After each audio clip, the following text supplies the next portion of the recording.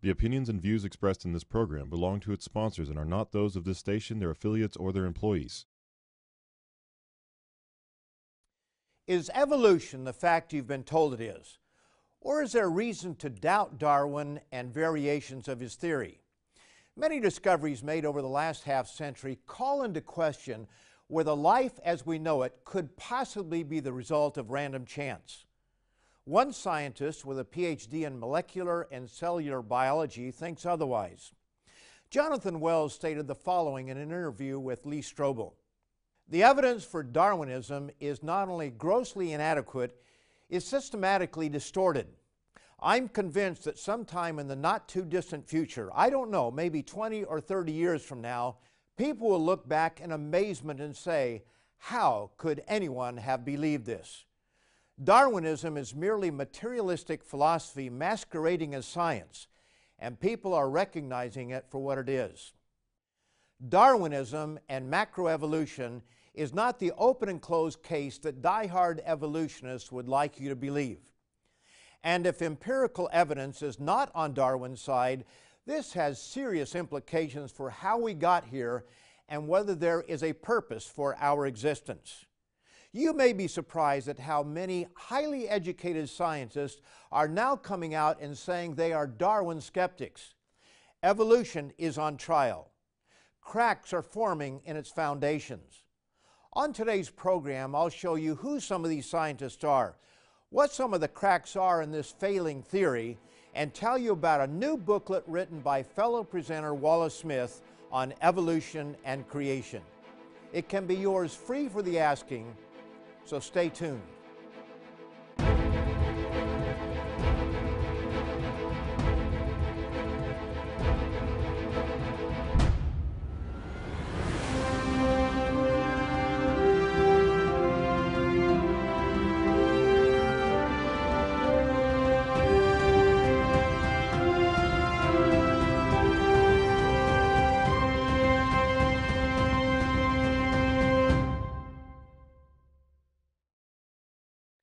Welcome to Tomorrow's World, where we know the truth wins in the end.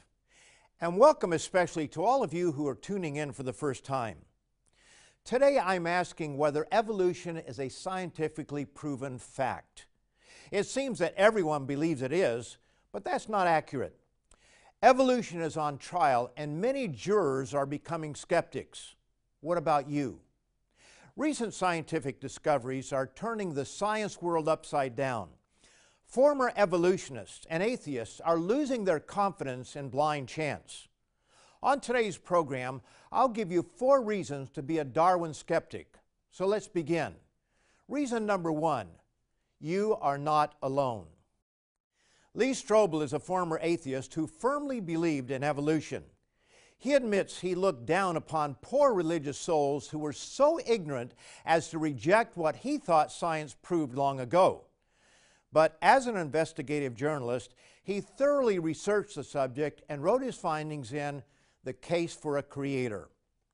In this well-researched treatise, he describes how 100 scientists from a variety of highly specialized disciplines with PhDs from well-known and prestigious universities reacted to a 7-part PBS series that asserted that all known scientific evidence supports evolution, as does virtually every reputable scientist in the world. In response, these credentialed scientists reacted by posting a 2-page ad in a national magazine in which they wrote, "We are skeptical of claims for the ability of random mutation and natural selection to account for the complexity of life. Careful examination of the evidence for Darwinian theory should be encouraged." Now, who were these skeptics? Were they high school biology or junior high astronomy teachers? Were they narrow-minded religious fanatics? Far from it. They were world-class scientists like Nobel nominee Henry F. Schaefer, the 3rd most cited chemist in the world, James Tour of Rice University Center for Nanoscale Science and Technology, and Fred Figworth, professor of cellular and molecular physiology at Yale Graduate School. So the next time that know-it-all Biology 101 snowflake posts a put-down on the internet, ridiculing anyone who would dare disagree with Darwin, take heart. Men and women who know far more than an unknown keyboard warrior have serious doubts, and many former atheists and evolutionists have come to outright reject the idea that life could have evolved anywhere in the universe, much less here on planet Earth. Note this example from a December 9th, 2004 Associated Press news report. A British philosophy professor who has been a leading champion of atheism for more than a half-century has changed his mind. He now believes in God, more or less, based on scientific evidence, and says so on a video released Thursday. At age 81, after decades of insisting belief is a mistake, Antony Flew has concluded that some sort of intelligence or first cause must have created the universe. A superintelligence is the only good explanation for the origin of life and the complexity of nature. So the first reason to doubt the claims of Darwinian evolution is you are not alone. You have some very smart, very famous, and well-credentialed company. But good company doesn't mean that you're right. There's plenty of company on the other side of the argument. So let's put on trial some of the so-called evidence for evolution. Fellow Tomorrow's World presenter Wallace Smith has written a new booklet that we're offering on today's program, Evolution and Creation, What Both Sides Miss. This resource shows not only where evolutionists have missed the mark, but also where many sincere professing Christians have as well. And it's yours, free for the asking. So pick up the phone and call for your personal copy, or go to our website, tomorrowsworld.org. And I'll be back in a minute to give you hard evidence as to why you should be a Darwin skeptic. Today's offer is yours absolutely free. No cost, no obligation. Call now, 1-800-236-0531. Or write to us at the address on your screen. Or visit us online at tomorrowsworld.org.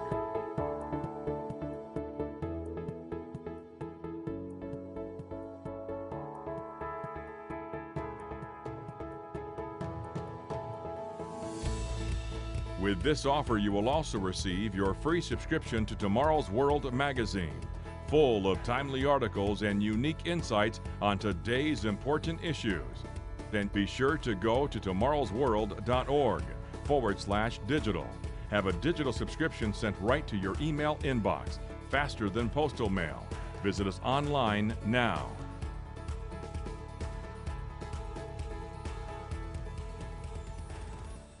I pointed out in the first portion of our program that you have very good company if you're a Darwin skeptic. Many famous scientists have put evolution on trial and found the theory bankrupt. Good company is comforting, but doesn't prove anything. So why have so many former evolutionists become skeptics? Let's look at the empirical evidence. Reason number 2, the fossil record does not support evolution. Science teachers and natural history documentaries convince millions that the fossil record proves evolution, but nothing can be further from the truth. The evidence demonstrates the exact opposite, and scientists know this. One evening I was watching a program put out by Nat Geo with the title Hippo versus Croc. And in the program it stated that hippos and crocodiles evolved from a common ancestor 55 million years ago. Nature programs are littered with similar comments, always stated as though they are factual, while offering absolutely no evidence to support such claims. Consider some of the obvious differences between a crocodile and a hippopotamus. The crocodile has scales and bony-like protrusions. The hippo has a thick hide. The croc has a long, powerful tail. The hippo has a short, unimpressive tail. The croc has a long head and mouth. The hippo head and mouth are vastly different. The croc is a meat eater. The hippo a vegetarian. The croc lays 40 to 50 eggs in the sand. The hippo is a mammal. Now these are some of the more obvious differences, and they are huge differences. There are hundreds of others, but they had 55 million years to make these changes. Now, I'll admit that this is a long time, but do you realize that that very fact works against evolution? And here's why. First, have you ever noticed that the beginning point is always described as a common ancestor? Evolutionists take offense when someone says man came from an ape. Instead, they say apes and man came from a common ancestor, an ancestor only found in artists' imaginations, never in the fossil record. As with men and apes, so with crocs and hippos. The common ancestor is missing. But the far greater problem is that transitioning from an imaginary common ancestor to a hippo or a crocodile would require thousands of transitional forms for both creatures. Why are these missing from the fossil record? The problem is not the missing link. It's the millions of missing links required of evolution. As Michael Denton writes, the overall picture of life on Earth today is so discontinuous, the gaps between the different types so obvious, that as Stephen Stanley reminds us in his recent book, Macroevolution, if our knowledge of biology was restricted to those species presently existing on Earth, we might wonder whether the doctrine of evolution would qualify as anything more than an outrageous hypothesis. Consider only one feature of crocodiles and hippos, their tails. How many transitions would be required to evolve from this mythical common ancestor to create either the hippo or the croc? Certainly in the course of 55 million years, we ought to find some of the hundreds or millions of transitional forms in the fossil record, especially considering that both these creatures live in an environment more conducive to fossil development than most creatures. Missing transitions plagued Darwin from the very beginning. As Denton points out, quote, the absence of intermediates, although damaging, was not fatal in 1860, for it was reasonable to hope that many would eventually be found as geological activities increased. But time has not been an ally for evolution. Denton suggests that probably 99.9% of our current knowledge of the fossil record has been discovered since 1860.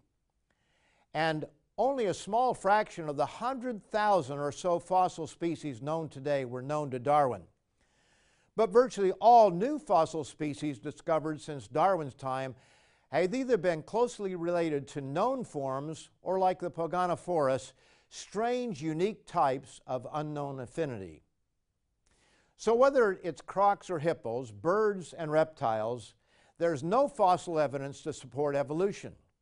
Well, the speaker on Nat Geo states with authority that crocs and hippos evolved 55 million years ago from a common ancestor. We demand to see the evidence in the rocks to back this up. Sufficient transitional forms to bridge the gaps just don't exist. Denton states the obvious to any honest person who looks at the fossil record with an open mind.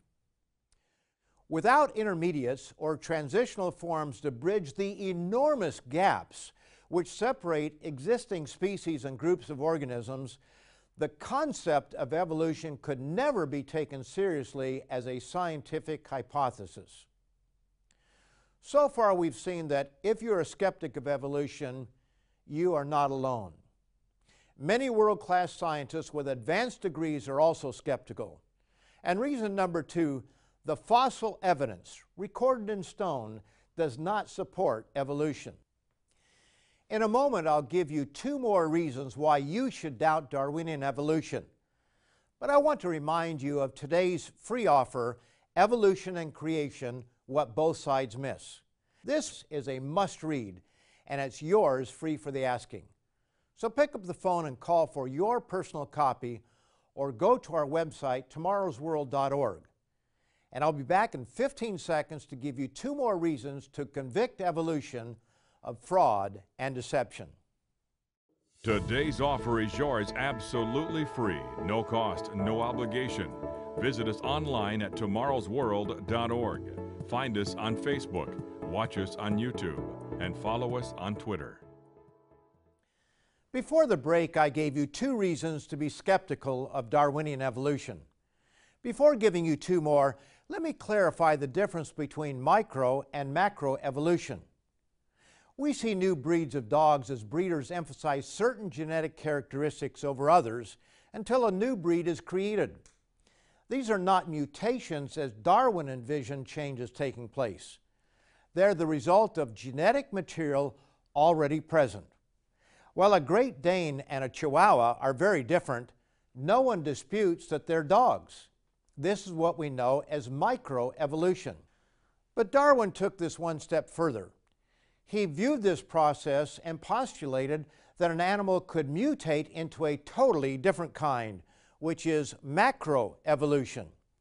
One problem is, as we have seen, the fossil record shows 0 evidence of this.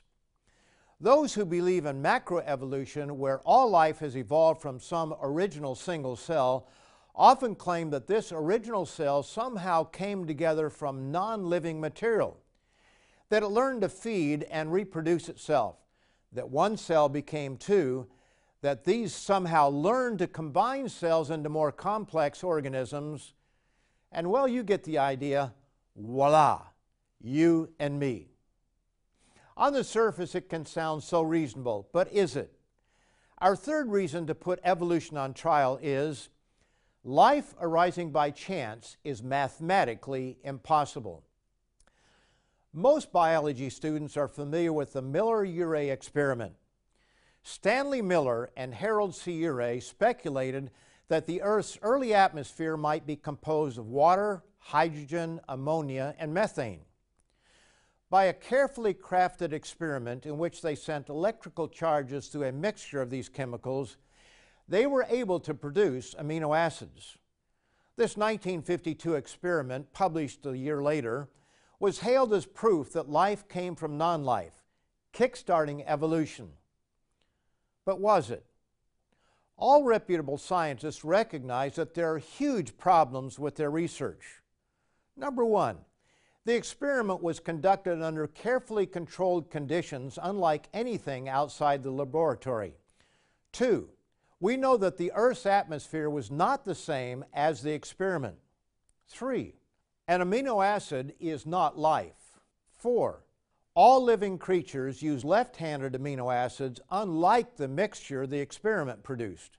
5, scientists cannot demonstrate or explain how a single protein is formed from amino acids by chance. And 6, the odds against a protein forming by chance are staggering. Just how staggering is explained in Bill Bryson's A Short History of Nearly Everything. No one really knows, but there may be as many as 1 million different types of protein in the human body, and each one is a little miracle.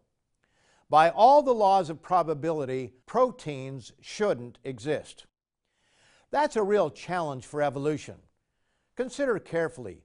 Bryson, a believer in evolution, uses the term miracle to describe the existence of proteins. Why? Proteins are made from amino acids connected in a manner that allows them to be folded into precise 3-dimensional shapes. They can be compared to the letters in our alphabet, but instead of 26, most proteins are built from a set of only 20. Think of it this way. A book may have 1 million different sentences, no 2 being alike. But each sentence is made up of letters and words that are placed in a precise order that makes sense. It's the same with proteins. You cannot throw a bunch of amino acids together to make a protein, any more than you can throw letters together randomly to make a meaningful sentence. Imagine a sentence containing 200 letters, the size of a typical protein. Consider the odds of one of the 20 amino acids happening to fall into each of the exact locations along the chain that it needs to be to form a meaningful sequence. Now, what are the odds of a single protein being formed by chance? Bill Bryson asks and answers the question, but does so with the most common protein found in all of us, collagen. To make collagen, you need to arrange not 200, but 1,055 amino acids in precisely the right sequence. But, and here's an obvious but crucial point, you don't make it. It makes itself spontaneously without direction. And this is where the unlikelihoods come in. The chances of a 1,055 sequence molecule like collagen spontaneously self-assembling are, frankly, nil. It just isn't going to happen. Bryson calculates the odds of a much smaller but typical 200 amino acid protein of self-assembling as 1 in 10 to the power of 260. That is a single chance in a 1 followed by 260 zeros, to which Bryson states that in itself is a larger number than all the atoms in the universe. Do you understand the magnitude of this comparison? The chance of a typical protein self-assembling is 1 chance and 1 followed by 260 zeros. Yet the total number of atoms in the observable universe, which goes out 46 billion light years in all directions, is estimated to be minuscule in comparison. As recently as November 2017, Anne-Marie Helmenstein, PhD, reported on the number of atoms in the observable universe. Overall, the estimates of the number of atoms range from between 10 to the power of 78 to 10 to the power of 82 atoms. Both of these estimates are large numbers, yet they are very different, indicating a significant degree of error. These estimates are based on hard data, so they are correct based on what we know. A quick internet search will confirm this estimate from numerous sources.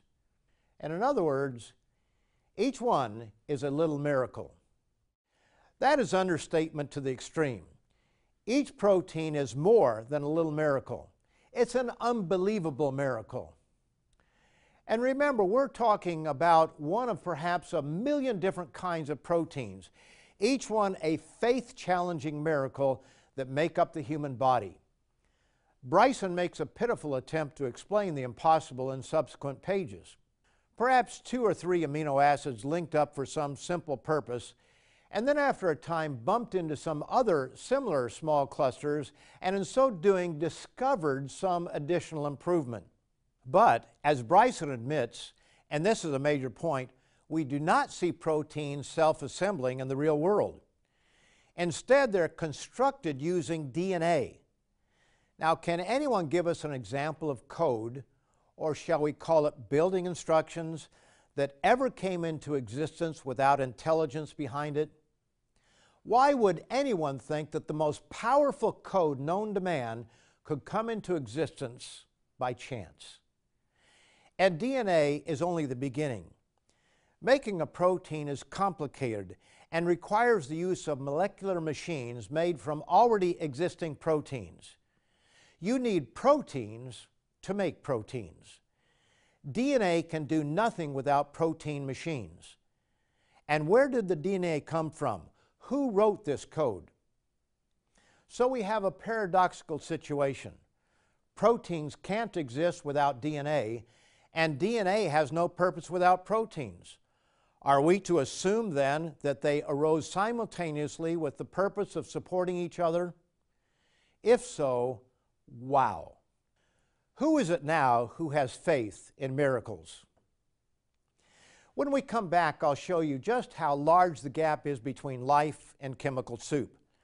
But first, I want to remind you that evolution and creation, what both sides miss, can be yours, free for the asking.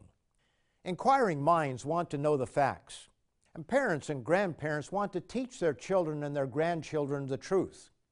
Dinosaurs fascinate many young people, and this publication explains how dinosaurs fit into the creation-evolution debate. So call, write, or go to our website for this free offer. And I'll be back in a moment to show you how great the gap is between chemical soup and life. Today's offer is yours absolutely free. No cost, no obligation. Call now. 1-800-236-0531. or write to us at the address on your screen, or visit us online at tomorrowsworld.org.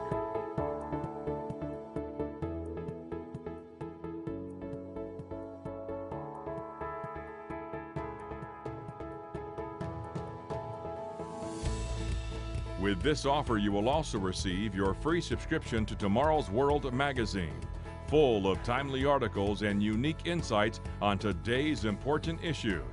Then be sure to go to tomorrowsworld.org/digital. Have a digital subscription sent right to your email inbox, faster than postal mail. Visit us online now.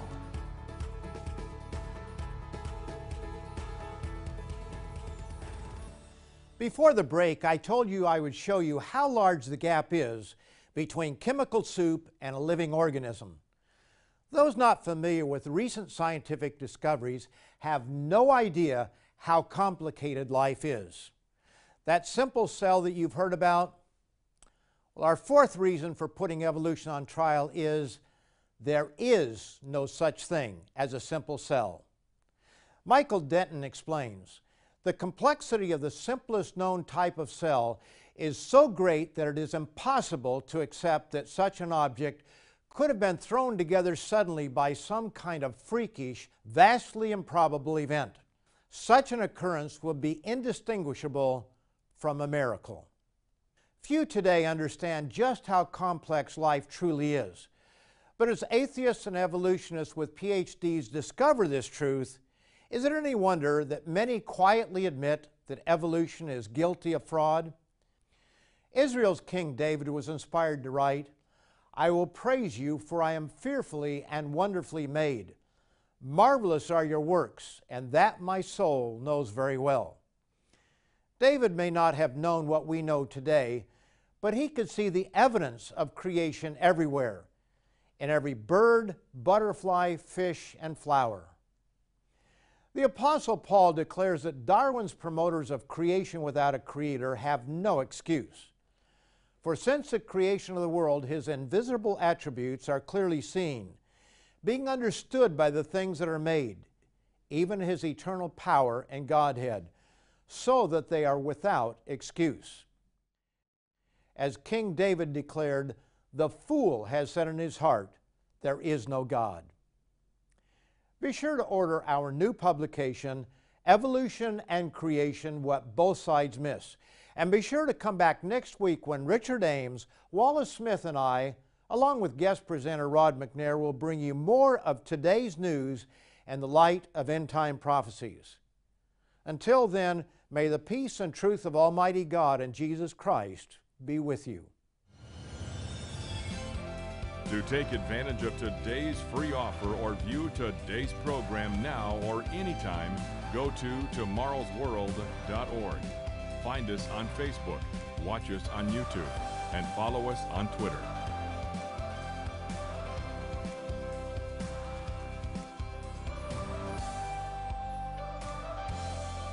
The preceding program is produced by the Living Church of God.